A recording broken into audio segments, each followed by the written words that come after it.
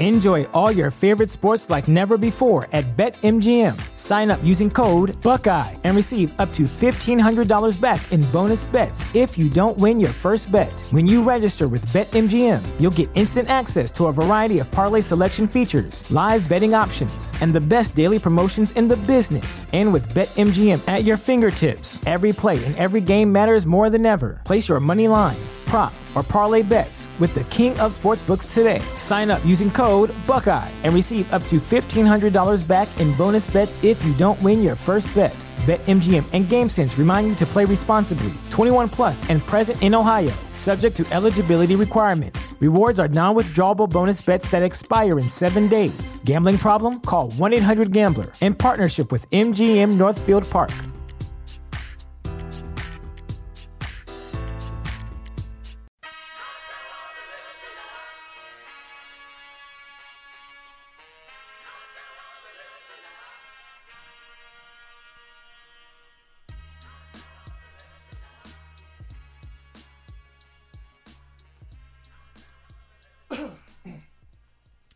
That's right, folks. We were gone for a minute, but we are back. Welcome to another episode of Affirmative Murder. I am Alvin Williams, joined as always by my partner in true crime, Francel Evans.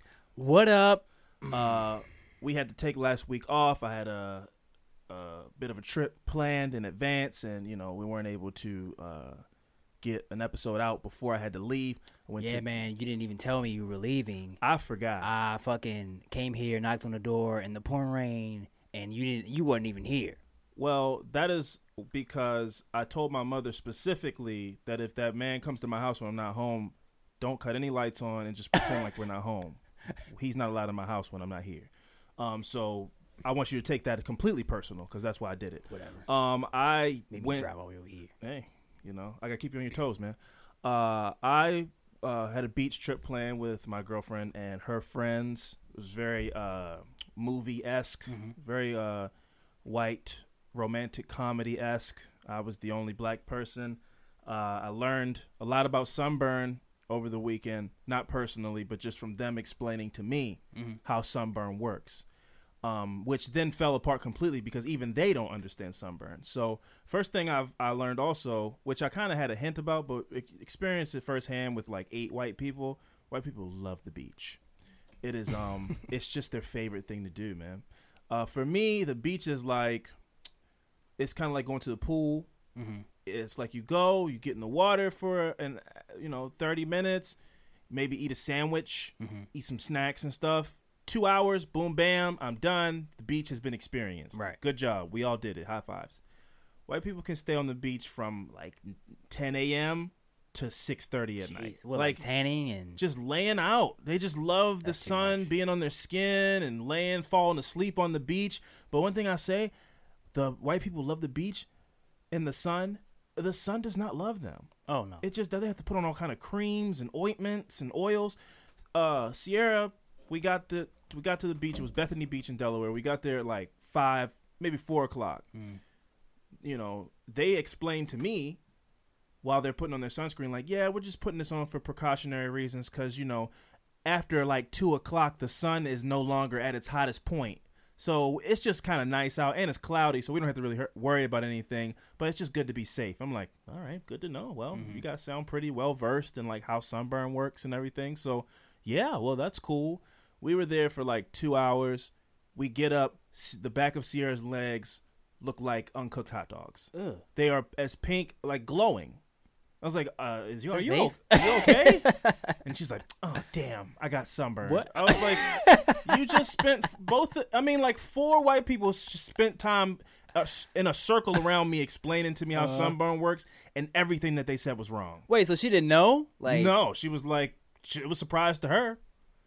And then she that's like if you would like to leave out and if you got your keys in the house, it's like, oh damn, I forgot.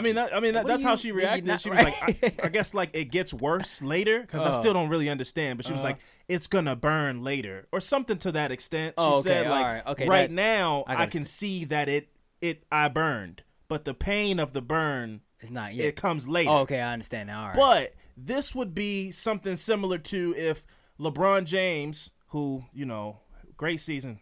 Before I get into my analogy, great season to LeBron James, the Golden State Warriors, shocker, are world champions once again, and it's ridiculous. Anyway, it would be like if LeBron James spent 45 minutes with me at his summer camp, explaining to me how you shoot a certain way, lay the ball up off the glass with the left hand. When you shoot with your left hand, you got to put your left leg up, or however that you play basketball. And he explained all that to me, and then he went out and did all the things that he just told me and didn't make anything. I mean, they spent 30 to 45 minutes with, you put sunscreen on, SPF, such and such, and then if you lay here, and then, usually you got to know your body. So I know that if I am overexposed for like 2 hours, they had all kind of mathematical calculations and everything, and then after all that conversation was said and done, she burned. Wow. So I was like, then you don't know. Then you don't know, and it's all a lie. That and just means you're on the beach too long. Yeah. How about cut it short? Let's just go for 2 hours. Right. You can throw the football around, jump in the sand. I was about to say, did you guys like play football, volleyball? We did the second day. The first day, they just wanted to lay there and eat snacks. They really just like to be laying on the sand. What was it, like 80 degrees? 80? Yeah. 80. It wasn't even that hot. Oh. So I really don't understand how sunburn works. I was like, it's like overcast. Wow. But yeah, so that's what I spent my last weekend doing, and while we weren't able to get an episode out, we apologized profusely. I'm not gonna say it'll never happen again. That's a very confident thing to say. But since our hiatus, some things have happened. I want to give a quick rest in peace to a man who had the best job, or one of the best jobs to this day, that if I ever got an opportunity to do so, I would love to just do what he did for his life. Anthony Bourdain. He had a show called Parts Unknown. He worked for CNN. He was kind of like a food journalist. He would go around the world and introduce people to new foods, and he would try new foods and use food as a way to understand people's cultures.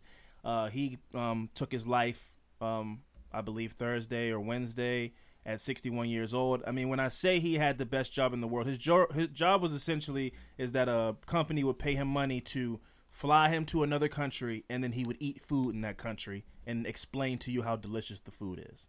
So rest in peace to Anthony Bourdain. You never know what people are going through. I would think Anthony Bourdain would be the happiest person in the world. He's always eating food. He uses big words. Just those are. I wish I could do that. Yeah, cool. And yet this man took his own life. So you never know. You never know. You look from the outside, his life looks great, but he was clearly battling some demons, and I hope he was able to find peace in what he did. So rest in peace to Anthony Bourdain. But one of the things that I'm most excited about coming up this week on Tuesday is Donald Trump is going to this summit in Singapore to meet with Kim Jong-un, the leader of North Korea, and it has been.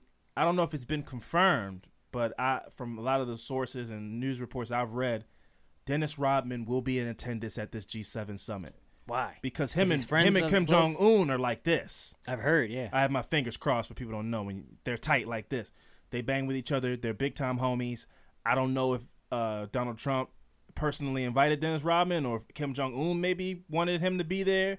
But I think it would be hilarious if Dennis Rodman is the person to broker peace between North Korea and the United States. I just think it would be something so hilarious about that. Have you heard Dennis Rodman get interviewed before? Okay, it is. Oh my God, he is. When I say it's the funniest thing in the world, because he's an alcoholic. I don't know if he's in recovery, but he is. And just years of just being wild and weird has done something weird to his voice. I'm hoping the summit goes a little bit like this. Good afternoon, people of Sangria. I just want to say, beautiful crowd. It's probably the biggest crowd every summit has ever seen, any summit ever. I want to say thank you to Kim Jong-un for meeting with me. I want to give a big shout out to Dennis Rodman to my left, and thank you for coming out and showing great support. I'm going to let him get a few words in. Please listen up. NBA champion, folks. A winner in a league that does not kneel.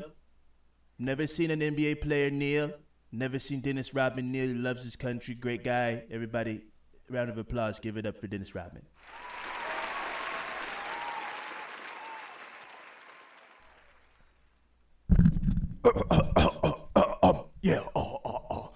Thank you, President Donald Trump. I just want to say, got much love to everybody out there. I want to say, listen, Kim Jong, he's a good man, okay? And Donald Trump, y'all don't understand. I did a lot of cocaine with him in the 90s. He was with us in that whole Chicago Bulls run. It was a great run. Listen, I went to North Korea with Kim Jong, and it was a great time. No, just listen. Step back. Let me finish what I'm saying. Okay, so listen, Kim Jong, we just need to find peace, okay? Because we need to love everybody needs to love everybody, and that's the goddamn is what I'm trying to say. Everybody needs to listen to everybody and just love and listen and love everybody. Because listen, Kim Jong Un, listen, that's my nigga, okay? That's my. Don't take the mic away from me. Give me the damn mic, hey. And then he gets carried away. And, sounds like Beavis and Butthead. He sounds like Beavis and Butthead? Yeah. He sounds like something. That dude, he sounds scary to me. He still got piercings and shit all on his lips? Oh, yeah, he looks like a goddamn crazy person. I can't wait. I hope it's live. I hope they let him get 5 minutes to talk. It will be very exciting. So I'm really very much looking forward to that. I know, like, he sent him a letter. Like, he sent Trump a letter, like a big letter. Yeah, it was comically big. It looked like a Wait, did you post that? Did I No, see it I don't from think you? so. I must have saw it on Twitter. Yeah. It was comically big. I thought it was photoshopped at first. It genuinely was. It looked like a small flat screen TV he was holding. It was crazy. So that's gonna be. I'm sure that whole summit and this whole. We are recording on a Sunday. Between now and Tuesday, I'm sure a lot of hilarious moments will happen. A lot of great Twitter moments. Donald Trump might fall down some steps, walk into the wrong room. Dennis Rodman might curse out a journalist of something, who knows what Kim Jong-un does. He does look like a baby panda.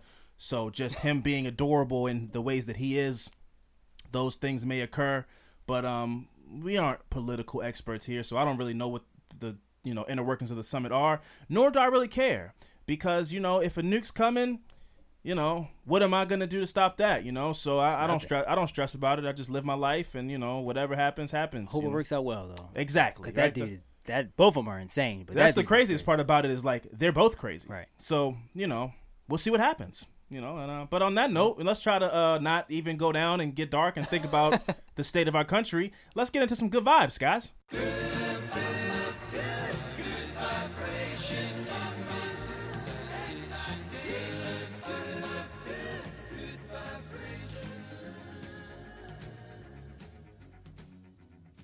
That's right, folks. We're back with another segment of Good Vibes to throw you guys some positive waves of energy before we delve into the darkness that is in the world. So, Fran, as far as I know, you've found some good vibes for us this week. So, if you don't mind, let's, give me that energy, man. Hit me with those waves, bro.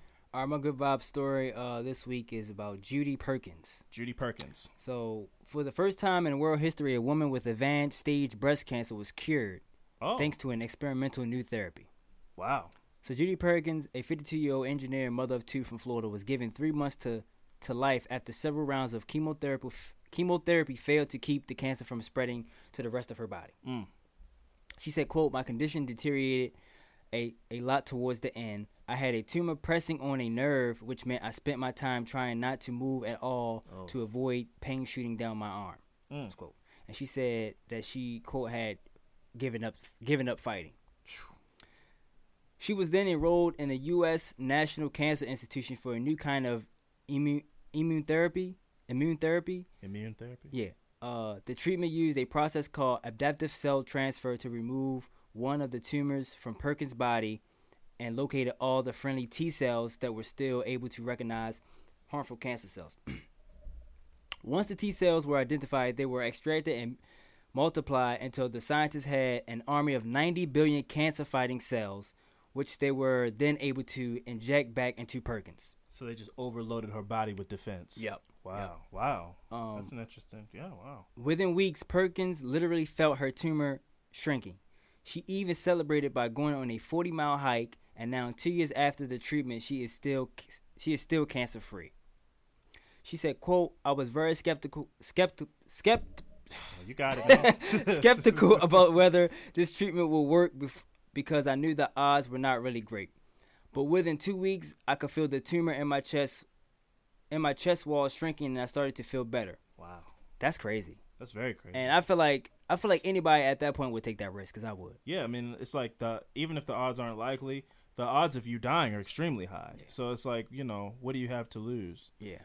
This does sound I'm very happy for her, but this sounds very expensive. You know what I mean? Like, yeah. as far as Well, being able to apply it to, because cancer's a motherfucker, man. Like, there's so many cancer deaths every year. I hope that it sounds like an amazing treatment. I hope that it is something that the masses will be able to give an experiment to, you know. Yeah. It sounds very interesting. But as far as the experiment, you think it might have been like, would you let us try? She's not the best example. Like, it worked on her. It might well, I'm saying since it's an experiment, would you let us try this on you kind of deal? It might have been that, yeah, like it's not even ready to go right. yet. Yeah, it might have been that. Yeah, so she said, quote, "It feels miraculous, and I am beyond amazed that I have now been cancer-free for 2 years." That is amazing. Very amazing. I've lost several family members to cancer. Yeah. So anything that's going in the direction, I hope. It sounds like all this money that these cancer research companies are, you know, collecting from people is starting to, you know, they're starting to make progress, because it's a terrible disease. It's a painful disease. It affects more than just the person. As much as it affects the person awfully, like to see somebody that you love go through the stuff that those people go through. And then chemotherapy is awful. You know, it really makes them sick, and they're not the same person anymore. So if there's a new treatment on the horizon that isn't as painful and terrible as chemotherapy, I'm all for it, you know. Yeah. I really highly recommend, you know, and if you got a couple dollars to spare, go, you know, donate to a cancer research fund, you know, if you can, because it really is, it's a problem that is pretty terrible. But that's awesome though, Judy. I wasn't Perkins. done. So. Oh, I'm sorry. But yeah, My bad. she also added that experts may call it an extended remission, but I call it a cure. And I thought this part was pretty cool. The researchers in Maryland are currently working on launching a full-scale clinical trials for the immune therapy treatment to be used in other kinds of advanced cancer cases, including prostate and ovarian, yeah. Prostate. Actually, I lost my grandfather to prostate cancer.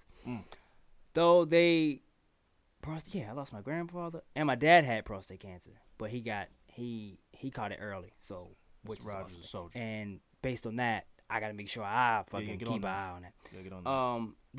Though they cautioned that the procedure only has been tested and proved successful, and one woman, they said that it could be the start of a revolution in life-saving cancer treatments. Yeah. So I thought that was cool that they actually doing this in our home state. Yeah. Well, Johns Hopkins is like a conglomerate. It is a major hospital. So yeah. I'm not surprised at all. I think they have a pretty big cancer research facility. That's kind of like what they're starting to become a specialist in. Besides the neurology, they have a pretty big neurology department. The thing about, since you brought that up, I was listening to the podcast Road Tripping, which is the Richard Jefferson and Channing Frye, right? Yeah. And then they had Jeff Green on as a guest, who was a team member on the Cavaliers. I mean, he just put that in quotes. Yeah, he just had put team member in quotes. He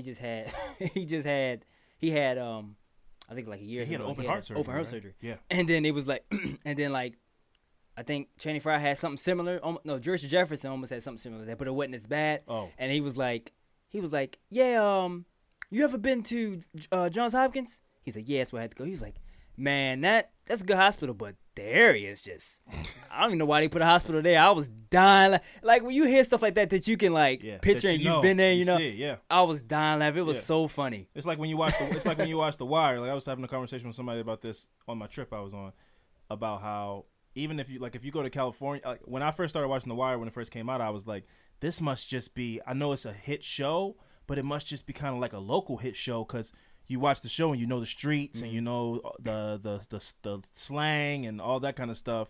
But then if I've been in California and I tell them I'm from Baltimore and they look at me crazy and bring up The Wire and all this kind of stuff. Like it doesn't matter if you know, you still think the show is great. But when you talk about when somebody not from Baltimore just is here and they're here for like heart surgery, and in that time they're able to go like, oh, this neighborhood's bad. It was so funny. You know, I think that's pretty funny that he's able to notice that even with all the stressful things going on. It's not hard to notice. It is a very rough area around Johns Hopkins. I mean, There's people like was so funny. panhandling Yeah, and it bums was walking hilarious. around. But the hospital itself is huge, Yeah. and they keep buying up land around the city and keep pushing the city further and further away from itself. But yes, shout out to Jeff Green. Yeah, that shit was You funny. were pretty useless in the finals, but you're a good guy. You got your heart thing taken care of, and good for you. I'm gonna move on because I don't want to talk about Jeff Green anymore because I hate him and I hate everybody that was on that team. I want to. J.R. Smith. Yeah, oh God. Moving on. So I want to talk about a young lady named Allison Kloss. So when Allison Kloss couldn't find a date to her prom, she decided to do what any modern woman would do: buy a cardboard cutout of Danny DeVito. The 17-year-old had considered looking into other cardboard celebrity dates, such as Bill Nye the Science Guy, but they were already too expensive. She was pleasantly surprised, however, when she found that there was a plethora of Danny DeVito cutouts on Amazon for only $100. When the day of the dance arrived, Allison dressed her date in a tie and a dress jacket. Then, to ensure that he could properly escort her across the dance floor, she duct taped the cutout to a little scooter. She pulled along beside her using a leash. So she brought a leashed cardboard cutout of Danny DeVito on wheels to her prom. Allison wasn't the only one who enjoyed the celebrity appearance either. According to a Carlisle, Pennsylvania team, which is where she's from, DeVito's cutout was the hit of the party. Making things work with a human date can be so exhausting, she jokingly told the New York Post. Danny's not like that. He just goes with the flow. We never argue, never fight. Plus, he treats me the way a woman should be treated. Shout out to cardboard cutout Danny DeVito. We should all be a little bit like a cardboard cutout Danny DeVito. Women deserve it. But Allison's Allison's date night doesn't just end there. As news outlets shared her amusing prom photos on social media, they eventually reached the cast of Always Sunny in Philadelphia, the hit television show on which DeVito stars, which is hands down the most underrated television show to ever be on TV ever. Yep. The show has been on for 11 seasons. Every season's funny. The whole cast is funny. They push the lines of what is appropriate to talk about on television, but they don't do it in a disrespectful way. I've seen them do blackface tastefully before, which I didn't even think was possible after that whole Drake debacle. Everybody whipped Drake's ass for being in blackface or whatever. I saw Always Sunny in Philadelphia do blackface like 6 years ago, and it wasn't on Fox News and on CNN, and the show didn't get canceled because they know how to. You got to be able to toe the line.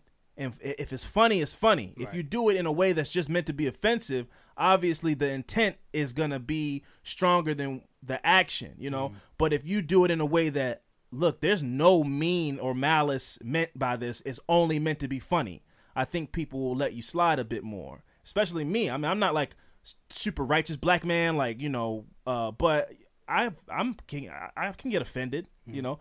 That show has never offended me. No. It's made me think. It's made me laugh. Such an underrated show. Well, some of the stuff is like, damn.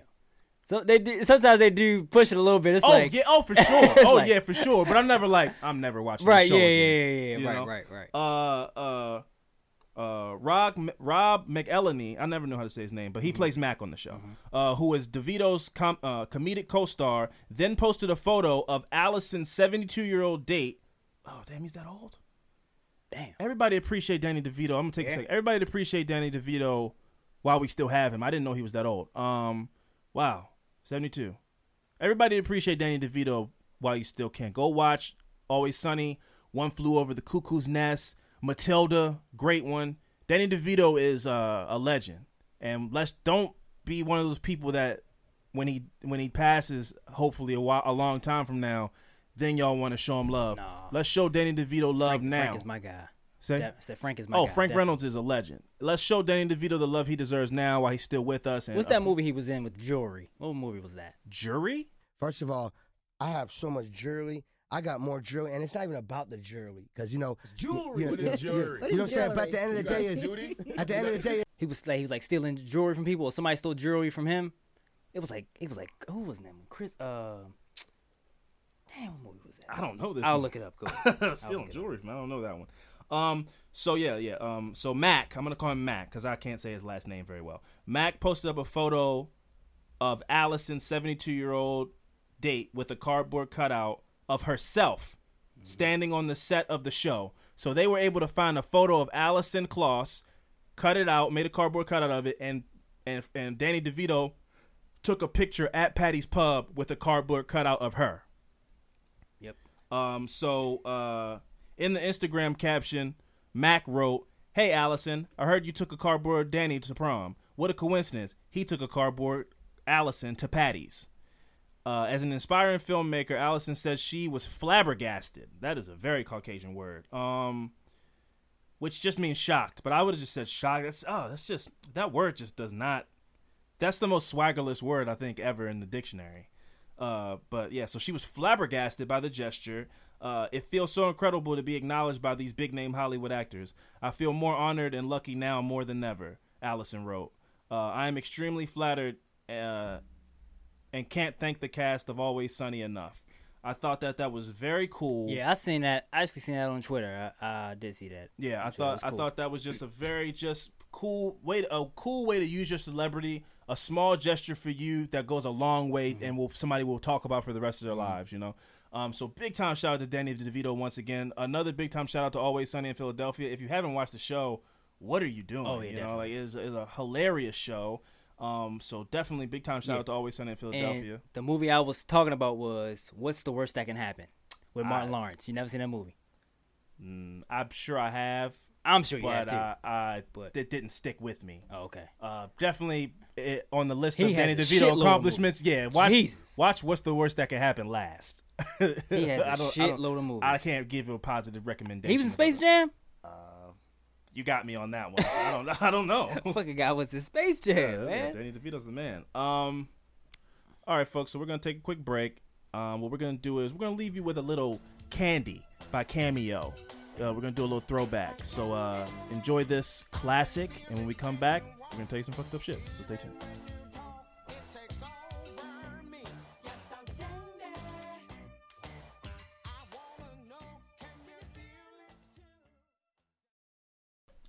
All right, folks, and we are back. Fran, I do not know whose turn it is to go first. Therefore, I challenge you to a quick round of Rochambeau to dictate who will be the person that kicks off this episode. Do you accept my challenge? Sure. Okay. All right. Are you prepared? Yeah. Wait, is Rochambeau like rock, paper, scissors? Yes. Oh, okay. God, such a hillbilly. On what? On 3 or after 3? On 4? On 4. On 1, 3. 2, 3, 4. 1, 2, 3. 1, 2, 3, shoot. Shoot. Okay. Okay, all ready? Right. What is it, just 1? Yeah. Okay. 1, 2, 3, shoot. Fran So has that mean scissors. I I have can paper. choose, right? Sure. You go first. All right, that's fine. Oh, yeah. Fran remains victorious in Rochambeau, or as broke boys call it, rock, paper, scissors. Let's see. All right, let me get my story up and running. Boom, boom, All right. boom. Stuck in my head now. That's the jam. Real fine candy. All right. So this story actually was a rough one for me to get through. It's not very gruesome, but just I related to it very much. So it was a rough one, but I felt like it felt timely, even though I've said several times on this podcast that we will not talk about gang violence. Came across this story and I felt like I wanted to tell it because it's crazy how even though this story is over 20 years old, it is so relevant and timely that I felt like I had to tell the story. So this is the story of Robert Yummy Sandifer. Standing at 4'6", 11-year-old Robert Sandifer earned the nickname Yummy because of his love for cookies. His old bedroom in his grandmother's house looked like your average Chicago child's bedroom. Posters of Michael Jordan and Disney characters hung on the wall. But Yummy was anything other than your average child.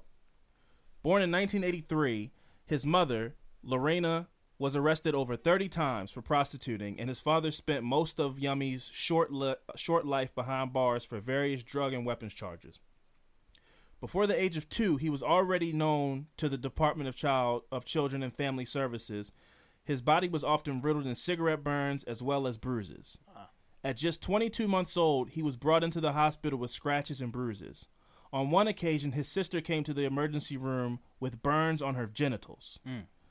Lorena claimed she had fallen on the radiator, something the nurse said was impossible due to the severity and position of the injuries. So this is how Yummy came into the world. This is all he's known for his entire life, is just violence and neglect and pain. Who told her to say that lie? Her parents?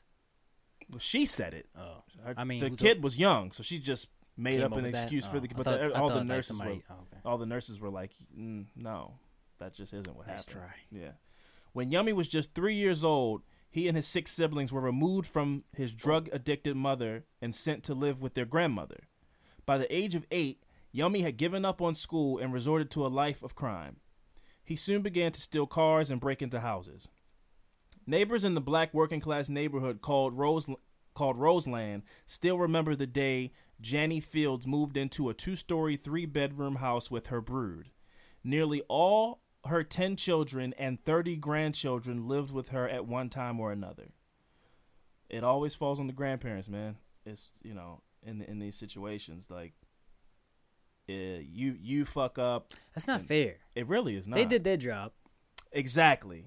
But, tell that to, if you're the next of kin, what do you do? Some people do it. Just go, well, no, we'll put them in the system, They are dirty and noisy, and they are ruining the neighborhood, complained a neighbor. Residents launched an unsuccessful petition drive to force Fields out of the neighborhood. Wow. All those kids are little troublemakers, said Carl McClinton, age 23, who lived down the street. He also said, this is the kind of neighborhood where we all look after each other's kids, but they are a rougher breed. During his life, he, as in Yummy, was charged with 23 felonies and 5 misdemeanors, but due to his young age, he never got more than a slap on the wrist. It's no surprise that after running away, Yummy joined a gang, the Black Disciples. He was the kind of kid who didn't have love at home. If he did, he wouldn't have joined a gang, said one of his friends. 23 felonies? 23 felonies and 5 misdemeanors at under 13 years old. That's crazy. During a psychiatric evaluation, he was described as emotionally flooded. The report followed. His response to the flooding is to back away from demanding situations and act out impulsively and unpredictably. During the evaluation, Yummy was asked to finish the following sentence: "I am very," to which he replied, "sick." The examiner described young Yummy, which is a great rap name, as a child full of hate, full of self-hate and loneliness. For a child to describe himself as sick, or I am very sick, when he doesn't show any symptoms of actually being sick, is very troubling to me. These inner city kids, and this goes into there's more to the story, but I have a cousin who is in jail now. He will never see the light of day again for a murder case. His name is Chauncey, and not only does he look so much like this kid, you know how you have a cousin that you hung out with a lot as a kid, and maybe you don't see him as much now. So in my mind, he is always 13, and he looks exactly like this kid. And Chauncey would run the streets and get in trouble, and nobody would be able to rein him back in. And we live in Baltimore, so thousands of miles away, and 20 years ago, there was another kid going through the same exact things that my cousin was going through. A little harder because his mother wasn't abusive. He just kind of didn't have a father and nobody to rein him in and give him discipline and everything like that. So the thing that I found crazy was all these stories of, this violence and these kids in Chicago attacking everybody and all this kind of stuff, and it's happening here in Baltimore as well. That starts to sound systemic when you talk about how nobody in Baltimore knows anybody in Chicago, and yet every major city across this country has a ghetto, and every ghetto, you know, you can talk about, you go to LA and they have palm trees, or you go here and their houses look like this, or you go here and they have a lake, or they have a beach, and all this kind of stuff. But every ghetto in every city across America, it's the exact same circumstances. And I just think that doesn't seem like an accident. You know, that I could go, every bad neighborhood in every city across the street has a Martin Luther King Boulevard. Martin Luther King Boulevard is always in the worst neighborhoods, you know, just the type of kids, the type of circumstances, the type of difficulties that they go through are all very much the same. It's all the same kind of hurdles that they have to get over. From the 80s to now, it's been exactly the same thing. No matter what city you live in, if you come from these poor environments, it's kind of the same situation. And I just something about that just fascinates me. And it's not because it's all black people. It just so happens that all the people who are in, or most of the people that are in these circumstances are black. And I don't think that's a coincidence. But I'm going to continue with my story. In June of 1994, Yummy was removed from his grandmother's house and sent to a DCFS juvenile shelter after being caught driving a stolen car. DCFS recommended that he be placed in a long-term facility out of the state because Illinois had no facilities to handle youths of his age. So he was so bad, but because of his age, nobody knew what to do with him. That's crazy. You know, it's like, yeah, he stole a car. Yeah, he had a gun on him, but, I mean, we can't send him to big guy's jail, and we can't send him to teenager jail because he's not a teenager either. So, you know, they would always just have to end up sending him back home. A judge denied a family services request to temporarily hold him in a juvenile center, which holds older offenders, and sent him back to live with his grandmother. On August 28, 1994, when Yummy was just 11 years old, he was ordered to take out a hit. He opened fire on a group of youths, accidentally killing 14-year-old Siobhan Dean, just 10 yards from her Southside home. He had been attempting to kill a rival gang member by spraying bullets across the street. There were numerous witnesses who could name the gunman as 11-year-old Yummy, which I'm sure wasn't 11 years old? I'm sure wasn't hard because he was 11 years old. So, you know, everybody in your neighborhood, you see somebody spray off a gun and he's 4'6". Who's teaching this man to shoot a gun? The Black Disciples, the gang that he was in. That's crazy. It gets crazier. The crazier part to me is what happens next. So he accidentally shot, what do they call that? It's called a bystander, but right. Like this girl wasn't in the life at all. She was just an innocent person. She wasn't affiliated or anything. She was just a victim of being in the wrong place at the wrong time. So she was an innocent bystander. Yeah, she was an innocent bystander. This enraged the gang, who saw his actions as an initiation gone bad. Fearing that Yummy would speak to the police if apprehended, the leaders of the Black Disciples decided they needed to get rid of him. It was a chilly evening on the 31st of August. Remember, this is only 3 days after he shot the girl. Now, is this like, I don't know when you think about gangs, never been in one, and I know you haven't been in one, but now is that like a bad thing? I mean, I know it's a bad thing, but I mean, it's like, is that something they don't tolerate, you shooting an innocent person? I don't know. I don't know if the tolerance has lowered because of now in these day and age, it's all kids, which it seems like it was the same thing. Even when I get to who they sent to get Yummy, but I would assume so. Yes, like innocent yes. people or kids. I think it's like one of those. I think like women, children, anybody who isn't involved, elderly people. I think these are all principles that sound like these are things that gangs don't tolerate anymore, but I think that the line has been blurred over time where these kids and these gangs, they don't care anymore. Right. But like an older gang member would be like, man, what's up with y'all? Right. We used to not do this. Right. We used to do crazy stuff, but we had a line. That sounds like something a OG gang member would say to these young kids. But these young kids are so hopped up on these drugs, they don't really give a shit about, you know, all this shit they're going through in their mind and twisted off these drugs and going through all their emotional issues. They don't give a shit about rules and what some older person is telling them they should and shouldn't do. They don't care. So I think if there was a gang member's handbook, don't shoot kids and don't shoot women will be in the handbook. But these kids today, and even in the 90s when this happened, were like, man, fuck it. I don't care about a rule book. I do what I want to do. So that's scary, man. Very scary. I mean, these kids don't they don't give a shit now, and they apparently didn't give a shit back then either. But so yeah, they decided they needed to get rid of him. 3 days after he shot young Siobhan Dean, 14-year-old Derek Hardaway and 16-year-old Craig Hardaway were sent by the gang to find Yummy. So these gang, whoever these leaders were, sent a 14-year-old and a 16-year-old to kill an 11-year-old that they got to kill somebody. Okay, so they kicked Yummy out of the gang. They didn't kick Yummy out of anything. Oh. They just decided That he he might snitch, so Oh, he needs, so we gotta get rid of him. to go. Got you. Okay. And they sent 2 kids to kill this kid. Wow.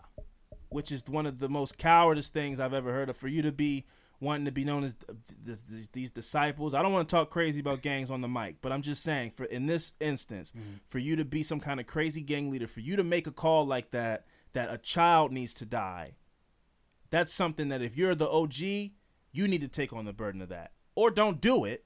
But I'm saying if you decide like this kid might talk and somebody needs to take this kid out, don't put that nightmare on 2 other kids, and turn them into whatever you are, that you don't give a shit about life and you're willing to just make a call to have to kill a kid, and you send 2 kids to do it.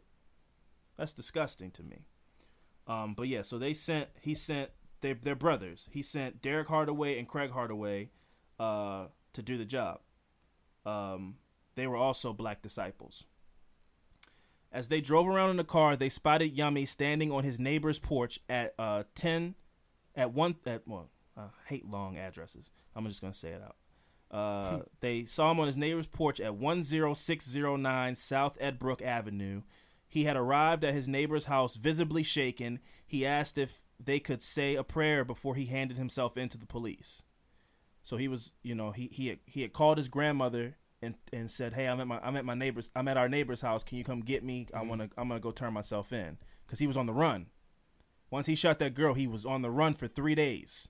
Damn. He didn't go home. I don't know where he went, but he just was like surviving in the streets, blending in with all the black people in his neighborhood and not being seen because he was 4 feet tall and no police officers looking for a little kid.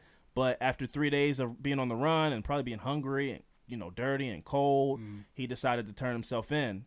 And he went to his neighbor's house and asked if they could use his phone. He called his grandmother and asked her to come pick him up. And then his neighbor was on the porch with him. And then his neighbor went in the house to make another phone call. I'm not sure to who. And when she came out of the house, Yummy was gone.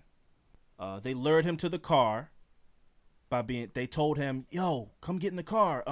We're gonna take you out of the state to a hideout till the heat dies down, so the police can't find you." So Yummy got in the car, and he believed that they were taking him to a hideout out of the state. However, as they reached the nearby underpass, they ordered Yummy to his knees and shot him in the head twice. Damn. I thought 11-year-old. I thought you was gonna say they started banging off out front of the house. No, they did this very much Hitman style. I think that if you're trying to if you've been given orders by like the head black disciple to kill this kid because he shot an innocent bystander, the last thing you're gonna do is just go out and start busting your gun when you see him and potentially hit an innocent bystander, and then you become the next person to be on the hit list. So they really did a professional hitman job. Yeah. They lied to him, lured him into the car, took him to a secluded area, and shot him twice. Oh, execution crazy style. This kid was 11, and the 2 kids that did it were 14 and 16. At 14 years old, one of the biggest memories at 14 years old that I have, which is weird, I don't know why, is you calling me to tell me that you lost your virginity. That's one of my big memories from being 14. And this kid was killing a kid. And Yummy was also at 11. That's crazy. At 11, 6th grade? Like 6th grade, I guess, right? Playing football, baseball, having fun, and this kid shot a woman. It just is crazy, man. I can't fathom the turns and twists that my life would have had to take for me to end up in that situation. So they got this kid. I'm guessing they recruited this kid. The black disciples? Yeah. Yeah. Mm-hmm. And they get him to... He didn't have a good family life.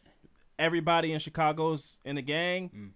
you just kind of end up in a gang. They sent him out on the task to shoot a rival gang member. Mm-hmm. Almost to like does initiate him into the like you're officially a black disciple like what they call it, a bank, what they call it,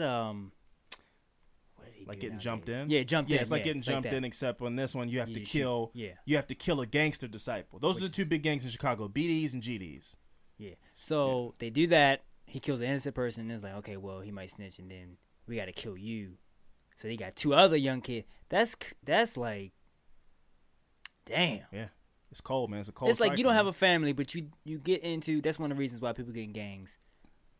This is the part that broke my heart the most. I can see where you're going with it. Continue. Yeah. I want to. And then you don't have a family or a father in that matter, and then you get these people. It's like, oh, we a family, Mm-hmm.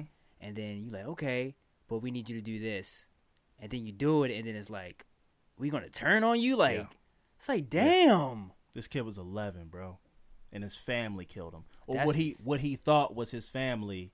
That's wrong. He man. died thinking that his 2 homies were about to, get Help him him out of out. the state, and that's how he died.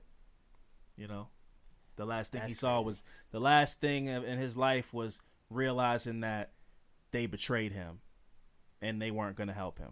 At least he could have talked to his grandma Yeah, before that went down. You But I know. mean, it's like for anybody, you would be like, if people that you knew would be like, we got you, we gonna help you, and then I don't see nobody being like, nah, I think something's up. yeah, no, for sure. And he's 11 He's years old, so 11. he's not that That's smart. what I mean. So, Like even an older person might not think that, but at 11, you definitely. I don't think he had any concept of any of the things that he was doing, but he was in this life heavily. He had a Black Disciples tattoo at 11, and that doesn't sound as crazy to me because I mean, as crazy as it sounds, like when we were kids, I knew kids that had tattoos that was 12, 13. 11's pretty young, but like, yeah, it's just. That inner city, and I'm not trying to paint it out like I lived this inner city life, but I had family members, and I would visit my family that did live in these situations, and it's just a faster life, These kids are out here, being sexually active at 11, 12 years. It's just faster because it's just you could die tomorrow. I don't know if it's consciously that's what they're doing. Like I might die tomorrow, so let me, I wanna sell drugs and get money right now, but it is. At the very least, subconscious that I need to live as much life as I can because I don't know how long I'm going to live. Right. So I need to get all the girls I can get. I need to get as fresh as I can get. I need to make as many crazy memories as I can. And I need to get as much respect as I can because I'm not going to I'm not going to walk around here and be disrespected in my life and not be able to do the things that I want to do because respect goes such a long way in these kind of neighborhoods, So that's what why, I'm saying, like that, and that's why. Like, when you brought up some of these kids now, it's like they don't care, but it's like the big thing I bring up is social media. And that, and adding on to the point that where it's like, I got to make a name for myself. Yes. And that matters more than even actually having the things that you're claiming to have or even actually doing the things that you're claiming that you do, as long as people believe that you do them. Right. I just think kids nowadays okay, I'd rather put my life on the line. It will throw my life away. But I'd rather somebody be like, "Oh, Mike was real." Yeah, doing it for the likes. Like, no, man. That's if you take it that way, that's completely wrong. Yeah, it's I don't know. It's bleak, man. This is why this story made me so sad while I was doing it, man. One, I could relate to it as far as knowing I know a yummy, but also just the state of these inner cities is depressing, man. And it doesn't seem like it's a way out because nobody cares. Like, nobody gives a fuck. Every week we do a story here, 15 black women were murdered and they didn't do anything till the 16th person got killed. And, the police didn't investigate. It was just a hazard of the job. You're out there prostituting, so that's just what happens. Or, this guy, he ended up a serial killer, but also his mom used to, beat him with sticks and he was molested and all this kind of stuff. And all this stuff happens, to everybody of every race, but for it to be in the circumstances that you're in, because I hear a lot of arguments that I hear when people bring up, poverty in these black communities and stuff. Is like people go, hey, man, like my life wasn't easy. I was poor too. Everybody has problems. You just got to get over them. It is completely different to be your family was poor and your community was poor. You know, you could be the poor kid and maybe you were still able to go to a school that, you know, had books and heat and air conditioning in the summertime and a curriculum. But these kids, not only are they poor, the school doesn't have any funding. The community doesn't have any funding. There's nothing for them to do after school. You know, it is a completely desolate area with no hope and no outlets to do anything. Especially when you don't got no guidance. Like his mom was. That is not something.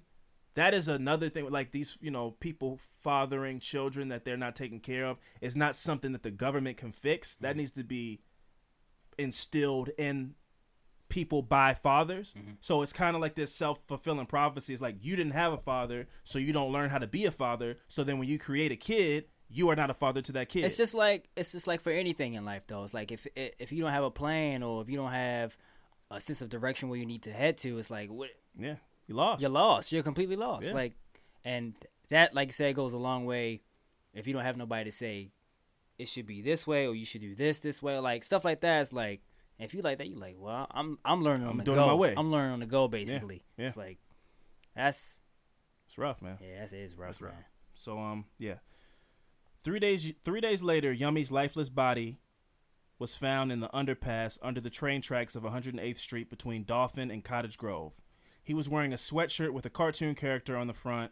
He was the 637th person murdered that year in Chicago. On the day he should have been starting 6th grade and gallivanting across the playground with other children, Yummy was buried. 400 mourners crowded into the youth center Church of God in Christ to say goodbye and reflect on the short life of a boy who had more felony arrests than birthdays. And I also read another article that said there were a lot of parents who were bringing their kids there to say like, see what you could end up like. Because Chicago's been rough for a long. This isn't anything new. Right. I know these news channels are really want to focus in on Chicago and use them as a political talking point, like Donald Trump, to say like, what about Chicago? But Chicago has been rough for a very long time. It was rough before Obama. It was rough before Trump. And just pointing at Chicago and saying, look at how bad Chicago is, isn't helping Chicago. So if you really want to help Chicago, do something. Don't just use them as the scapegoat to why black kids are so crazy. Look at Chicago. That's what's wrong with the black community. Look at Chicago, you know. Let me ask you a question. Now, now you see how we was talking about how he had no guidance, and it's like, based on how he was brought into this world, it's like, this maybe go bad for him from the jump. Yeah. Now, what if we were born and then we had like, somebody was like, all right, this is how your life gonna go. From the beginning to like the a end. psychic? Or like, you know, yeah, like I guess like a psychic. But if it was like we was born like a list, like this is how your life can go from beginning to end. And he saw that and was like, I'm sure that's not how he wanted his life to go. This is not like. And also his list isn't long. That's it's what like I'm a saying. sticky. It's like a sticky right, note. but it's like, but that's what I'm saying. Like we would do these stories and we like, he was born, his mom was a prostitute, his dad wasn't there, and then like, you know, like his mom was never there, shit like that, and then it's like, this is not going to go right for this. You kid. can already tell, right? know? So then, like, but however, in that same grain, there are people who go through that and overcome, and it can be the most beautiful story ever. You know, you can be so proud of a person overcoming those odds, but you can't expect. I would never expect a person. That's why that's such an amazing story, because 9 times out of 10, you end up a Yummy. Maybe you live a little bit longer, but you end up a Yummy, and then that 1 of 10 becomes, you know, Tupac, Russell Simmons, you know, Jay-Z. It's so rare. That's why it's amazing when you say, oh yeah, I was selling crack at 11 and I killed a person, or I shot a person. Maybe I didn't kill a person. I shot a person. My mom was a drug addict. My father wasn't there. And yet I'm a CEO of a company. That's amazing. But if you said all that stuff about your life and you go, yeah, so now I'm also a drug addict. You go, well, I mean, yeah. I mean, what chance did you have? Right. Because that's the more common road. Right. So it's extraordinary when you don't end up that way, when you overcome those odds. But you know how strong will and minded you have to be to overcome odds that's stacked against you? That's why it's so incredible. That's why most of the time it's not just well, why? Maybe if you go to school and get a job. That's the most dismissive way to try to tell these kids to not get murdered by the time they're 19 years old. To just be like, well, how about you just don't kill people? How about you just don't sell drugs? It's like the same way that these kids in these suburban neighborhoods play baseball and get jobs at snow cone shacks and all this kind of stuff. All those things for these kids is selling drugs, trying to wipe off people's windshields on the side of the road. These are those hustles that these kids in these suburbs are doing, going to baseball games in the summertime. For these kids, it's, popping the cap off the fire hydrant and, jumping in the streets. That's their going to a baseball game. It's just different codes of life, and these kids aren't dumb. You got to be smart to know how to stretch a pack and break the drugs down and sell this and how many drugs. You got to be, that's math. But it's just all about the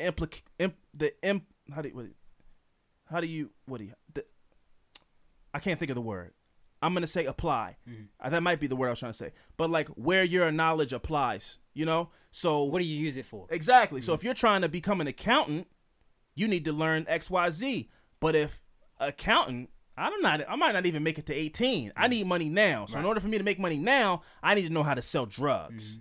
That's the knowledge. I need to know how to spot a cop and what an undercover DA looks like. I need to know what time the routine cops come around. That's the stuff I need to know. It's just different. Knowledge it's just different. So it's just rough, man.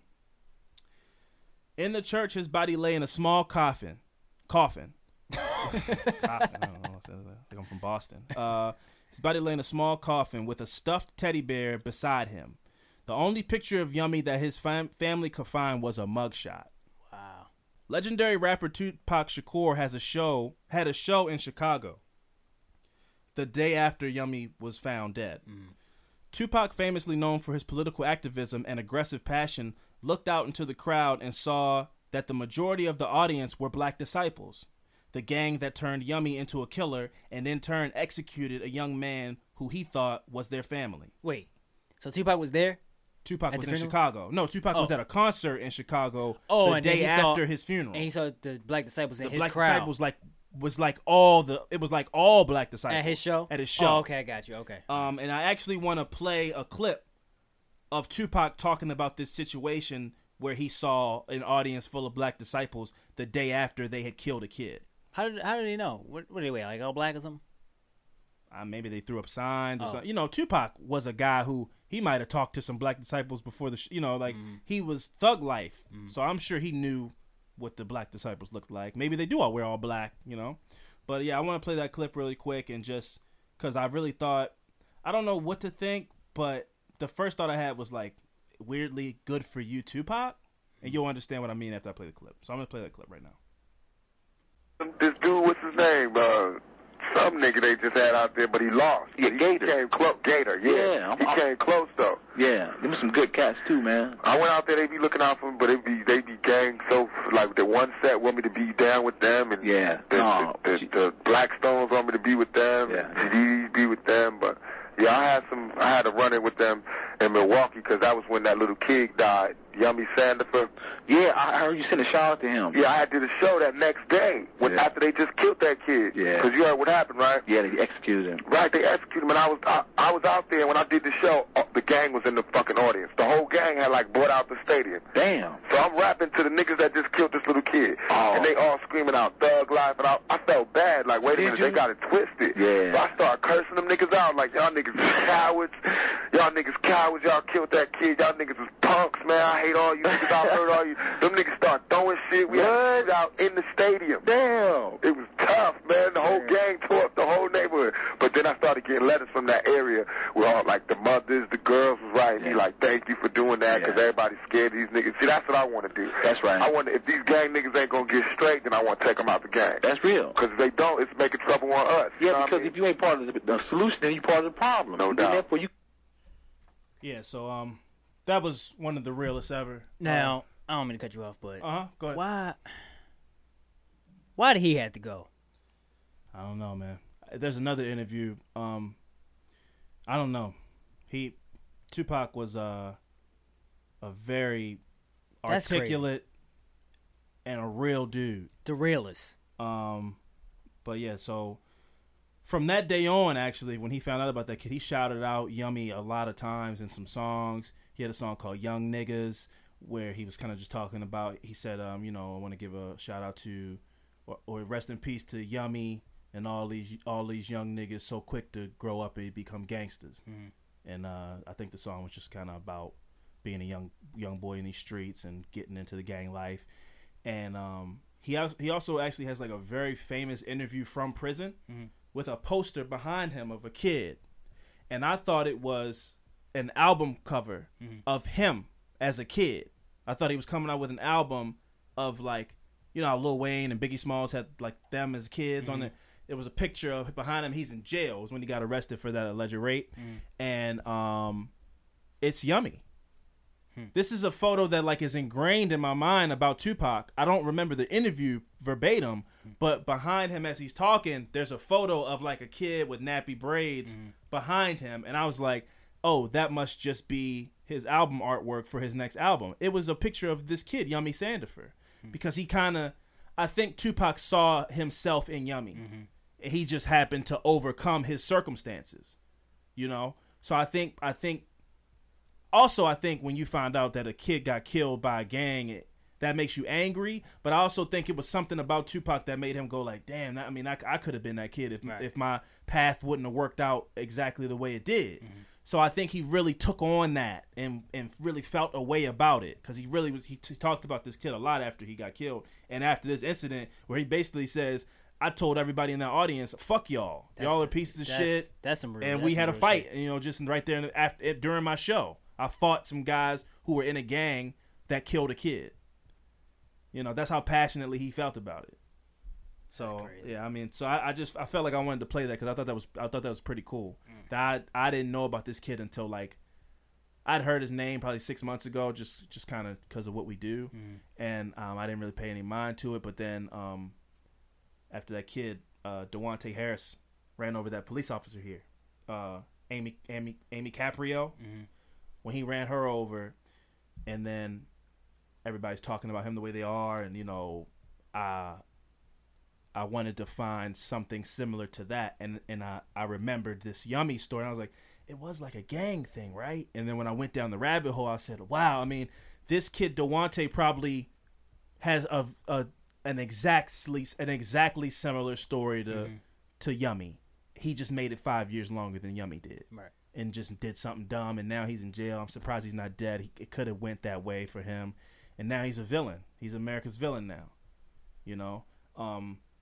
So that was the reason I picked this story, was because of what happened here in Baltimore, and I wanted to parallel that to what happened with Yummy in Chicago. And even though Baltimore is on the East Coast, Chicago, that's the Midwest, there's so many of the same. There's a Yummy in every major city across the country. There's a many Yummies. There's thousands, millions of Yummies, and all it takes is like a little bit of an influence either way. You get influenced the wrong way, you could end up becoming a cold-blooded killer. You get influenced the right way, you could end up Tupac Shakur. It just influences everything, because you're at such a vulnerable spot at a young age, and you're going through all this crazy traumatic stuff, and somebody could come into your life for the good, and somebody could also come into your life for the bad. And in Yummy's case, the Black Disciples came into his life for the bad, and he is no longer with us. I'm not going to pretend like Yummy was some angel or some innocent kid, but he was a kid, and he is a product of his environment. I don't think that's anything that he could have helped. I don't think Yummy really ever had a chance, and I think there's something really sad about that, when you have to let people know up front that you don't condone the actions of a child, but he was a child. I'm not saying like, oh, poor Yummy, he's dead, but like, yeah, poor Yummy, Right. He had a terrible life, and because of his environment, he fell into a terrible lifestyle, and it got him killed. Right. What he did was messed up. He killed a person. That's awful. But that was a byproduct of something that had already happened to him. He already was a lost soul. And I think that's tragic that Yummy, this isn't a rare story. There's millions of Yummies, like I said. So there's a bunch of kids walking around that their souls are already gone. That's sad. So that was the story of Robert Yummy Sandifer. Like I said, I'm be honest with you, man. Like I borderline shed tears when Sierra woke up. I was in a kind of a funk because, as I said, I have personal experience with this. My cousin is never gonna be out of jail again, and his story is very similar to Yummy's. At one point, they had like people talking nice about Yummy, like, well, he's not as bad as people are making him out to seem. Yummy really liked candy, and he had a way with bikes. And I read that, and I was like, I mean, my cousin could take a bike and take the pegs off this bike and put them on this bike. But the reason that he could do that was because he stole bikes. And I bet Yummy did the same thing. You know, so many parallels to, you know, oh, you want a bike? I can't afford a bike. I'll go take this person's bike out of their yard, spray paint it black, put some new wheels on it, put a new chain on it, and throw some pegs on it. Now I have a new bike, you know? So, yeah, Yummy, those are the tools of the trade of living in this environment. It's just crazy to me that the tools are all the same, you know? Being nice on a bike, being able to wheelie, you know? That was the first sign that I knew I wasn't cut out to be living in the city in the environment, because I could never do a wheelie. To this day, I can't do a wheelie. And Chauncey would come through like, watch this, and just pop it up and do the whole block on a wheelie, you know? He was made for that. It suited him. He liked it. He loved it. Going out late in the streets, not listening to his mom, coming home late. He had guns in his room.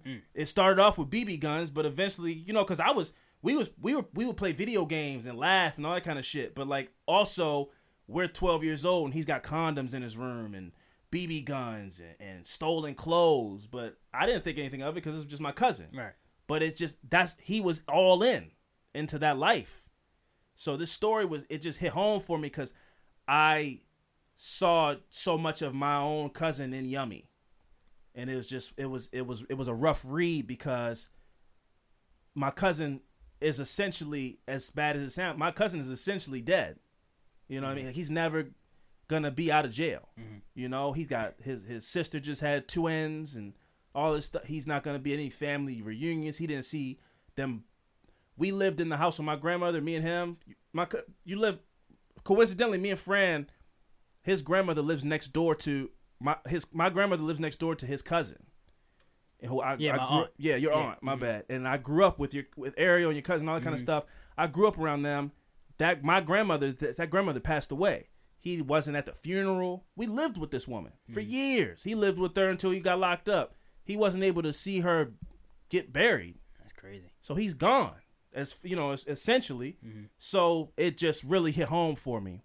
It was a rough one, but I felt like I don't ever want to just talk about gang stories, but this one I just saw so many parallels in it to what had happened with this kid DeJuan Harris and this police officer Caprio, and with my own cousin, and what's going on in Chicago and what's going on in Baltimore. We just like ranked number 1 in violence or some shit like that. It's just, I saw so many parallels that I felt like this story kind of fit the climate of the city that we live in and the climate of the country right now, really as a whole, and what's going on in these inner cities and all across the country. So that was the story of Yummy Sandifer. So that was my affirmative. Yeah, that was deep. It kind of sucks that you can relate to that story, but yeah, life, you know. Yeah, but at least it wasn't me. You know, that's the positive I can find. Yeah. You know, I can't relate to it because it happened to me. Right. And it's the silver lining I can find in it. Yeah, you know? I mean, that was good. That's probably one of my favorite ones that we've both done so far. But yeah, I wish you would have went second. Let me go first. To be honest, that was a great story. That was awesome, man. I appreciate you picking that story. Yeah, and I appreciate it. Yeah. All right. Well, what we're gonna do is we're gonna take a quick break, and when we come back, it's Fran's turn to close out the show because he is in fact the champion of rock paper scissors, and champions get to do what they want to do. So when we come back, we're gonna tell you some fucked up shit. So stay tuned. All right, guys, and we are back. We have been teasing this for some time, but before me, I have a manila envelope with a letter from Miss Angelique Cougar. We have artwork that is hanging in the pod loft as we speak, and we have a little card. that I want to read on air from Miss Angelique Cougar, who made us a lovely piece of fan art, and I think she's dope as hell. Yep. It says thank you. She thanked us. That's awesome. Thank you. Yeah, thank you. It says, thank you guys for the awesome podcast you make. So I made this for you! ! Hope you like it, Angel. Wonderful. Yes. I love that. I want to say, it looked really good on photo, but when you get it in person and you see the detail, she made our logo. She made it she stitched together our logo. It feels like it was made with love. It's firm to the touch. It is not flimsy at all. We actually put it in a frame. We're gonna take a picture with it and put it up on the Facebook group. And I just want to give another big thank you to Angel. I don't know why you're thanking us. All we do is come in here and make, we just come in here and I hang out with my best friend for, an hour and a half. And if you guys enjoy that, I'm really happy you guys enjoy it because we enjoy it. So thank you. Thank Angel, but thank anybody who's listening. Thank you very much for listening. Not even that. She spent her time. Yeah, she took personal time awesome. to make right. that. That really is touching to me. I really appreciate that very much. Yeah. So I know that took weeks and weeks to get and to bring it, but it was worth it. It was well worth it. Thank you again. And without further ado, Fran, if you would please tell me your affirmative murder this week. Yeah, it's based on your story. Mine's going to be like, it's not going to. It's going to beat that. That's fine. That's awesome. That's fine, man. But so my affirmative murder this week is Lam Korwan. Lamb? Yeah, Lam. Oh, okay, cool. So he's one of Hong Kong's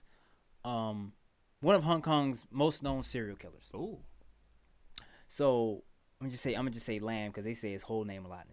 So Lam is now 62, serving a life sentence at the maximum security Check Peak Prison in Latua Island for a string of grisly murders in the early 1980s.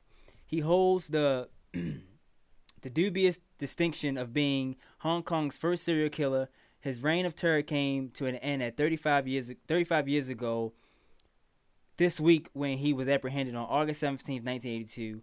At that age, he was 27. Now, this article was written August 16th of 2017. Okay. Yeah. I'm gonna put his picture up because he has a whole bunch of pictures on this article. He looks like a young Jackie Chan. Oh, for real? Just like him. Yep. They gave him 4 different nicknames. They got the Jars Murderer, Jars? Yeah, Jars Murderer, the Rainy Night Butcher, the Rainy Night Killer, and the Hong Kong Butcher. So he had 4 different names he went by. The Jars Killer definitely comes in last place on that list. That is not clever at all. Yeah.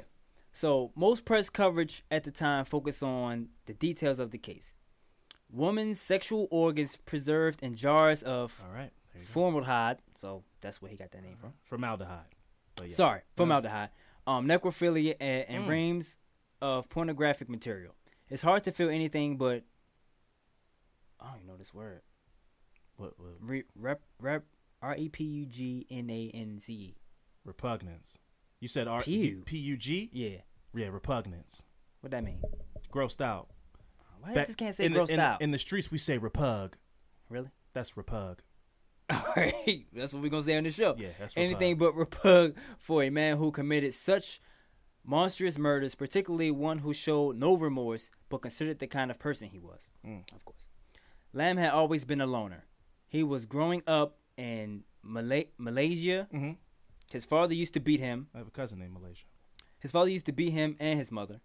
He once hit Lam so hard that the boy was knocked unconscious. The abuse stopped when they moved to Hong Kong and Lam was in his teens, but he had trouble making friends at school. His electronic chess set was his closest friend. Now, I don't know. What does that even look like? I don't. Does it mean like a Game Boy or maybe electronic, maybe. like physical like Scrabble but electronic? Like, what does it move itself when you either way? Move, or? Either way, that's like the lamest video game. So I can see what people be like. It was like one of them big handhelds. Yeah, like a big, like a Game Boy. Just Game Boy, not Game Boy Color. Yeah, remember those? A big gray brick. I had the purple see-through one. Yeah, after that's, that one. that's Game Boy Color. Oh, that's Game Boy Color? Game Boy, just Game Boy. You talking about that big was silver like one? This. No, I didn't have you that play one. like Tetris on it. I didn't have that one. As an adult, he got a job as a taxi driver and chose to work the night shift because it suited his temperament. He continued to live in the family home in To Kwa Wan, sharing a room with his younger brother. Lamb had never had a girlfriend. In the late 1970s, he secretly hoarded a pornographic magazines that he ordered from Britain because he was too embarrassed to buy them over the counter. So he was just He was in Hong Kong too. just ordering. Asian people notoriously into some weird porn. Really? Yeah, like they like what does they call that? I think they're pretty into scat porn, which is like to be shat on. Ugh. Yeah, That's disgusting. yeah. Pee-wee. Yeah, that's you fucked me up with that one. It's a real thing. Sometimes you like to be shit. Sometimes you like to do the shitting. You know, it's real. Yeah, we're gonna move on that one. Hey man, Yeah, his don't knock it till you try it. No, I'm definitely not gonna try that.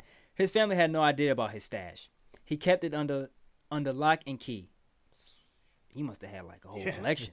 Had a treasure chest of dirty mags. Just lock it up. Yeah. Spling, flip his key and go by his business. Nah, he seemed like the kind of kid that would have one of those locks where the password's like milk. You gotta put it. It's like letter. Oh, yeah. A letter lock.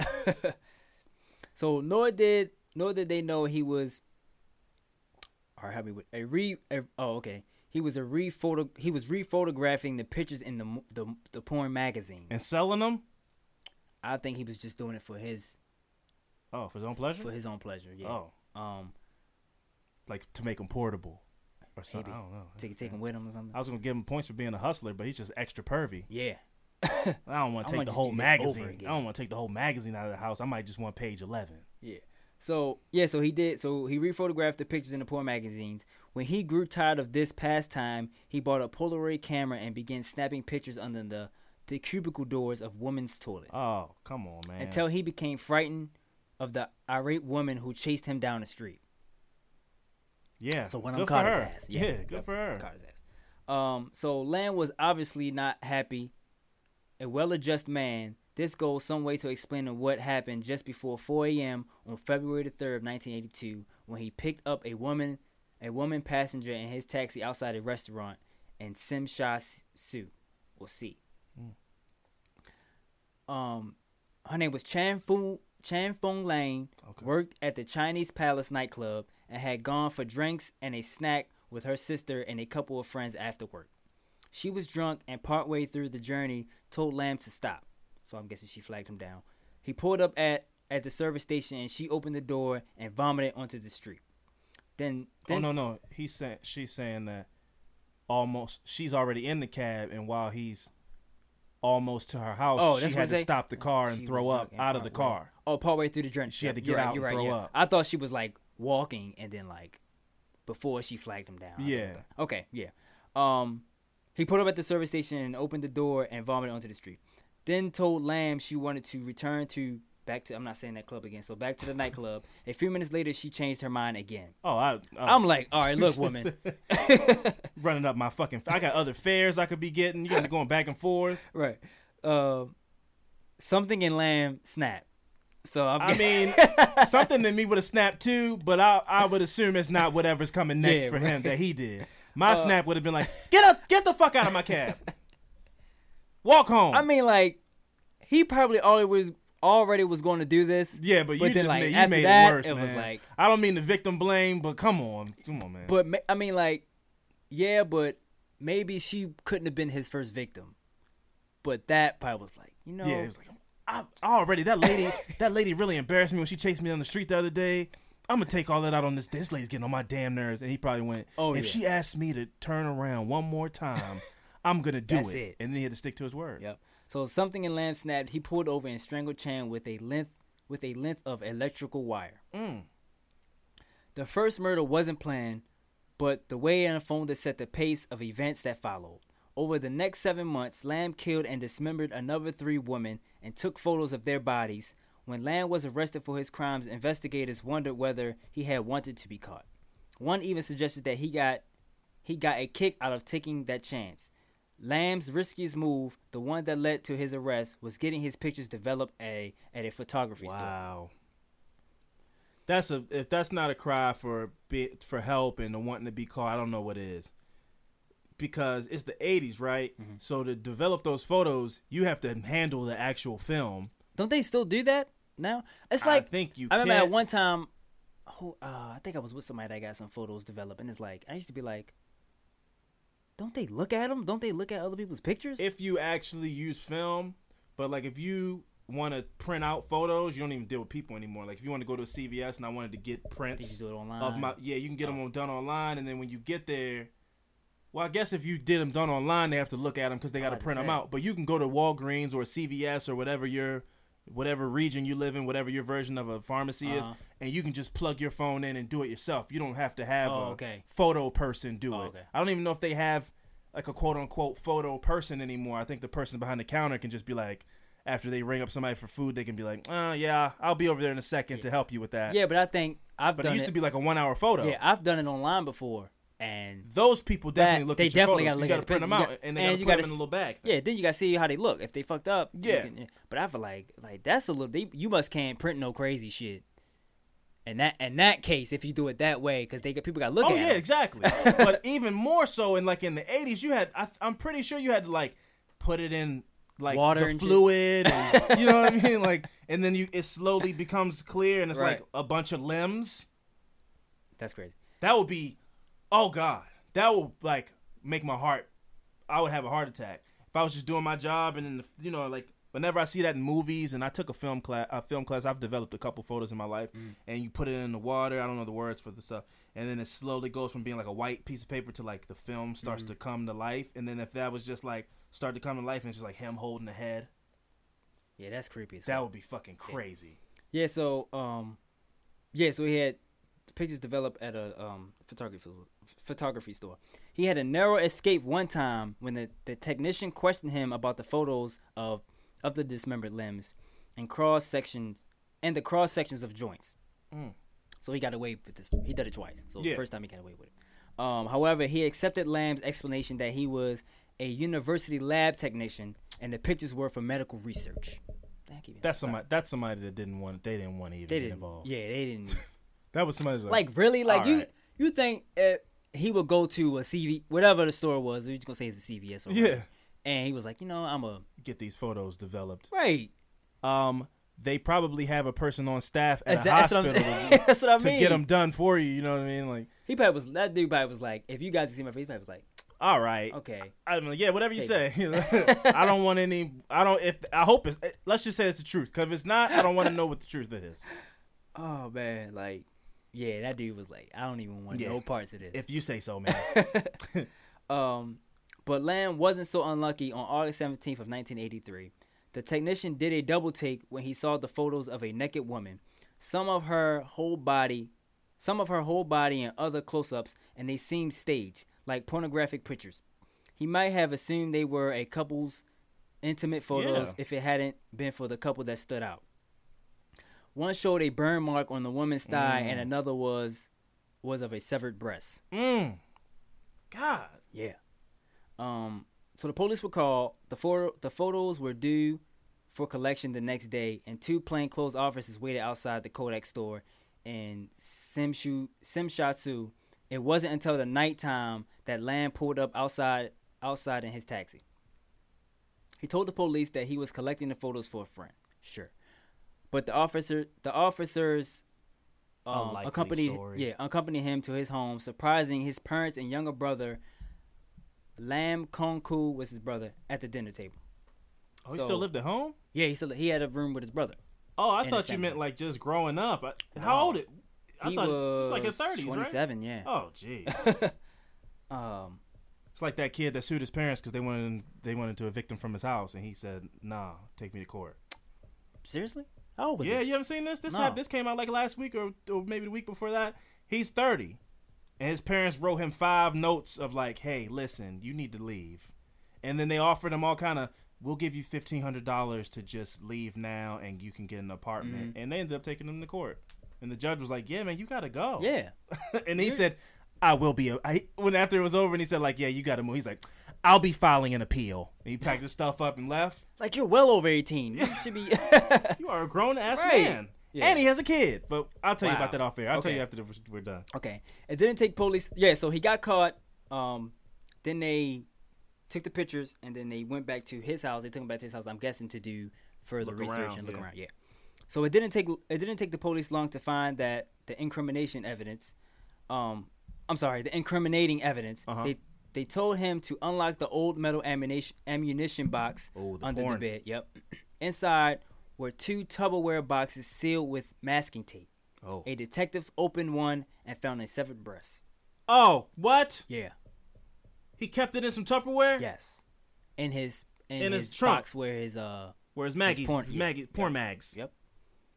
So police officers, 2 homicide detectives, and Lamb's family were crammed into a small flat when British forensic chemist Sheila Hamilton arrived a couple of hours later. The flat silent, everyone dumbstruck by the gruesome find. Hamilton opened another Tupperware box and discovered a vagina pickled in. Pickled? I thought you misspoke. No, pickled in formaldehyde, right? Yeah. Fucking yeah. gross, man. The evidence was considered too horrific. Now this is crazy. The evidence was considered too horrific for a woman to work with, and she was taken off the case. Tupperware? He just had a titty in a Tupperware bowl. Yeah. That's gross. That's gross. That's disgusting. Yeah. It was these Tupperware jars that inspired Lamb's moniker. Although the local media dubbed him the Rainy Night Killer because he picked up his victims under the cover of darkness and rain. You know what, man? I misspoke. The Jars Killer It makes sense. fits. Yeah. That's it. That's the one. The number of body parts and amount of pornographic material made it seem unlikely that it was the work of one person. Oh. Police suspected that they had found a family of sex killers. Oh, they're gonna try to pin it on Yeah. everybody? Yeah. Lamb, his father, and brother were all arrested and kept in separate cells. The next morning, handcuffed and accompanied by 2 guards, Lamb was taken to see his brother, who lashed out on him. His brother went off on his ass. Kicking and screaming, it took several minutes to separate them. Damn. Yeah. Yeah, man, you fucking drag. Bring him. Yeah. Your Bringing family in should body do parts this. and shit into our room that we share. Right. And That's you got the me- crazy part. Yeah. You're yeah. like, oh. So Lamb promised his brother and he would tell the truth and then confess to the murders, revealing to police all the grim details. After strangling Chan, he had driven home. It was 5 a.m. the time he usually finished his shift. The streets was deserted, so he carried Chan's body across it and into the block of flats. Now this is, let me see. Okay, he talking about one of his victims. Okay, I got me confused. Past the sleeping night watchman, fucking guy not doing his job. Inside the flat, he hid the body under the sofa, then lay in the bed waiting for his family to get up. Wow. So he did all this in the house. Yes. In So an he took the apartment body building. In the flat, yeah. So put the body under the sofa. How you don't realize there's a body under your sofa? Yeah. He must have been quiet carrying a body and your security guard or whatever the fuck you want to call him is fucking knocked out and shit. That's crazy. Yeah. So he put him under the sofa, went to bed. When he heard his family leave for work, he covered the bedroom floor with plastic and placed the body on it. So on some what's that show I watch? Dexter. Yeah, some Dexter shit. He used an electric saw to cut up the corpse and took photographs as he worked. When he finished, he wrapped the head, limbs, and torso separately and put them in the boot of the taxi. That night, he dumped the body parts in the Shing Moon River near Sha Tin. A week later, he read news reports about the body parts washing up on the banks of the river, but police could not identify the body. Wow. His next murder was well planned. He bought specialist equipment and including surgical instruments and formaldehyde. Again, the victim was a bar worker, and this time he had sex with the body before dismembering it. Mm-hmm. The first time he had intercourse. That's where it stops. That's a period. So Oh. this is his first time having intercourse. Oh, with this- because he didn't have sex with the first girl. So with this dead body, it's his first time having sex. Period. Wow. Oh, he was Yeah, a virgin. right. Wow. That's why I had to read it over again Oh, because I didn't wow. understand. Okay, yeah, I didn't catch it until you. Yeah. Wow. Yep. So later he would tell the police he had no interest in women sexually and was embarrassed about the necrophilia. Right. He didn't feel remorse about these two killings or the third. Also, a bar worker telling police that the women were useless to society. Jeez. His fourth victim, Lang Wansoon, was different. The 17-year-old student hailed his taxi after a sixth form dinner when she decided not to continue on with her classmates after the meal. They put her in a cab to make sure she got home safely. It was 9:30 p.m., much earlier than his previous killings. He kept the girl handcuffed in his cab for hours, talking to her about family, religion, and life. That's some, like, to her, probably was like, oh, this dude is fucking crazy. Like, Oh yeah. he handcuffed me for one. Then you sitting there You're talking to having a her. personal- You're so like- easy to talk to. You're trying to like fucking snatch your arm off the fucking handcuffs. Right. That's insane. So at 4 a.m. when she fell asleep, he strangled her and took the body home. When he was setting up the lighting to film his grisly activities, a lamp fell on the dead girl's thigh and burned the skin. So that was wow, what they said in the burn. beginning. Yep, leaving the mark that the Kodak technician had noticed in the photos that led to Lamb's arrest. When Lamb went on trial, only men were allowed to serve on the jury. On April 3rd, 1983. Now this is starting to feel like it was sexist. Like, not that lady couldn't do her job. That a bunch of men decided that she's too weak to do this job. Well, I don't think it I don't was like that. Yeah, I don't think it was her idea. Like, I can't do this. I Yeah, just think they was like, yeah. we don't want you on This this. is distasteful Right. for a woman to see this. Yeah, I don't think it was her choice. I'm sure she probably wanted to do that case. Yeah, I'm sure there are plenty of strong Right. women that also in the Exactly. jury part Yep. where it was like, yeah, I can do this. And they're Yeah. like, no, this isn't women's work. That's why I was like, that's fucked up. Yeah. I'm like, yeah. Especially in a situation like that, and you're a woman. Yeah, You're like, you wanna I wanna- get justice. I wanna solve be a this. part of this. Exactly. Yeah. Yep. When Lamb went on trial, only men were allowed to serve on the jury. On April 3rd, 1983, he was found guilty on 4 counts of murder and sentenced to death by hanging. As was the custom. The strangler becomes the strangled. Yep. As was the custom before the what is it? Before the what is it? Abolition? Abolition? Sure. Abolishment? There you go. So you know why? It's probably my best friend. The death sentence in 1983. This was commuted to a life sentence, so they took it away. Oh well, then never So he mind. was just took it away. His family was unable to sell their flat. Who would want to? who would buy a place that had been turned into? I don't know this word either. Jesus. Abattoir. Abattoir? Spell it. Abattoir. TT. I don't know that. Abattoir. That's some kind of Frenchness. I don't know what that is. Okay, well. You said TTOIR? Yeah. Yeah, that's abattoir. But I don't know what that Okay. is. Me either. So we're just gonna move on. So had to continue living there. They hung an image of Chung Kui, a vanquisher of ghosts and evil beings in Chinese Not mythology, above the front door. Not enough. Yeah, so they were stuck in that flat. I would never live there. Nobody was buying that flat. I had some other. They found a breast and a vagina in one of the bedrooms. Yeah. And he butchered a body in the main living room. No. Yeah. Also, his victims. One was 21, the other one was 31, one was 29, and the last one was 17. They were all found dismembered also, but they all was found in a rice bag. They were all found in rice bags. Wow. Near a river, basically. Uh-huh. So after he was sentenced, when he spoke to psychiatrist Dr. William Green, Lamb stated that he, quote, ate part of the intestines of one of his victims. And that his motivation was not primarily sexual, but that, quote, it was God who told him to kill the victims. Quote. I've done said that probably damn near every story I've done told on this show. Yeah, you do a lot of psychos. You do a lot of dudes that was like, yeah, man, I had schizophrenia. You do a lot of those kind of guys. Like I'm tired of hearing it. I hear it so much. It's like how many? And then he people said, think God. that? Then he said, Jesus told me to do this. I'm like, oh, well, there it is. So that was Lamb Kowan, the Jars murderer, the Rainy Night Butcher, the Rainy Night Killer, and the Hong Kong Butcher. So many AKAs. Yeah. Oh man. Dude was lost his virginity to a dead body. Yeah, that was gruesome. I can't believe he just had a titty in a Just a titty. in a bowl under his bed. That's really grotesque. And like, I don't even know, was it the vagina skin? Like, what do you mean you had a vagina? What do you mean? Like, what? What of it? Like, if you cut somebody's dick off, you have a dick. Right. How do you? What do you mean you had the vagina? Like, you just cut off whatever.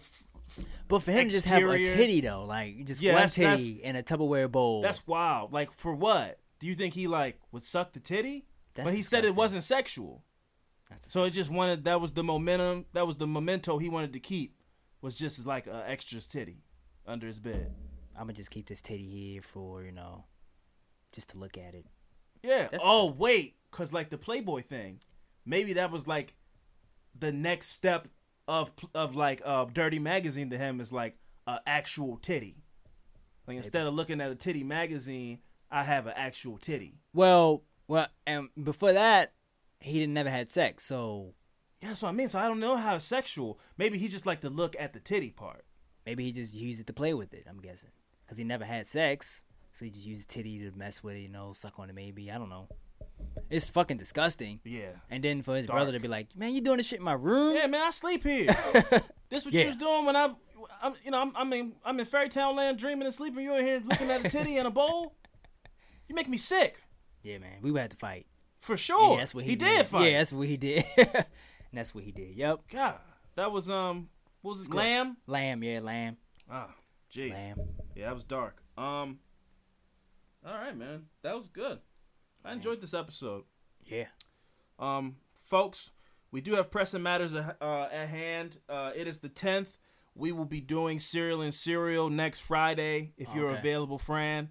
Yeah. I will make sure that my calendar is clear for us to do Serial and Serial on Friday and then have that up on the following Saturday for all of you to enjoy. I need suggestions from anybody who suggests any documentary or movie that we should watch, and then I will put the poll up probably tonight or Monday night, and then we will have the poll winner, within a day or a few hours to know, which 2 movies we will select from. Fran, it is your month to select. So whatever finalists come from the poll, you will then select which movie we will be doing our Serial and Serial on this Friday. So anybody out there, hit our Facebook group, hit our Twitter, and let us know any suggestions that you have for a movie or documentary that you think we should watch. Or some cereal. Or some cereal. If you have a cereal suggestion that that's at a place, don't send me a picture of a grocery store in South Africa. I can't get the cereal by Friday. Okay, Walmart, Sam's Club, Do they have Rite some at Aid. Sam's Club? They have, Cereals? yeah, I mean like They different have kinds bulk of cereal. cereal. Probably not. They probably just have bulk Frosted Yeah. Flakes. But like Walmart, any kind of local grocery store, if you see a cereal that you think is new and exclusive, let us know to keep an eye out for it, and maybe we'll try to grab that, and that'll be our choice for this week. Don't send no pictures of no generic shit. Like Yeah, fucking no. Apple it- Dapples. It's supposed to be Never. Apple Jacks. Yeah, don't send us the picture of the Frosted Flakes. It's Frosted Flakes, but it's a panda bear on it. We won't be eating that. It's called like Frosted Frillies. We don't want it. We don't have anything against generic cereal, but typically generic cereal is just some kind of off-brand of a cereal that we've already had. Fruity Loopies. Yeah, like we've had Fruit Loops. We don't need like Fruit Rings. So don't Fruity Rocks. And instead of Fruity Pebbles, we get it. Let's send us some ones we haven't had before if we can do that. Fruity Rocks. Send us your suggestions. Send us your suggestions. You know where to hit us up. The Facebook group is continuing to jump off. We're almost at 100 members in the group. I think that is so dope. I love the energy on the Facebook group. Hit us up on Twitter with your suggestions for whatever. And, rate and subscribe to our podcast. We love you guys so much. I want to give one more last shout out to Angel. You are awesome. That is forever hanging up in the pod loft. We will have a picture of your beautiful fan art. And, the P.O. Box is still up on the Facebook group, I believe. Maybe, friend, if you want to maybe do another post, just to throw another post up there so it's back on the timeline of what the P.O. Box number is. Also, if you do say anything, put it in my name, my name, because Fran is it arrogant. will get sent back if y'all don't. Yes, Fran is arrogant, so he needs everything sent to him. His technical name, even though he is Fran Star in the podcast, his name is Francel. So do not license it to Fran Star. You're gonna have everybody at his job looking at him crazy because they're gonna think that he is self-absorbed asshole, which we know that he's not. He just wants to be called Fran Star. Anyway, this has been another episode of Affirmative Murder. I've been Alvin Williams, joined as always by my partner in true crime, Francel Evans. Catch y'all next time. Later. Deuces.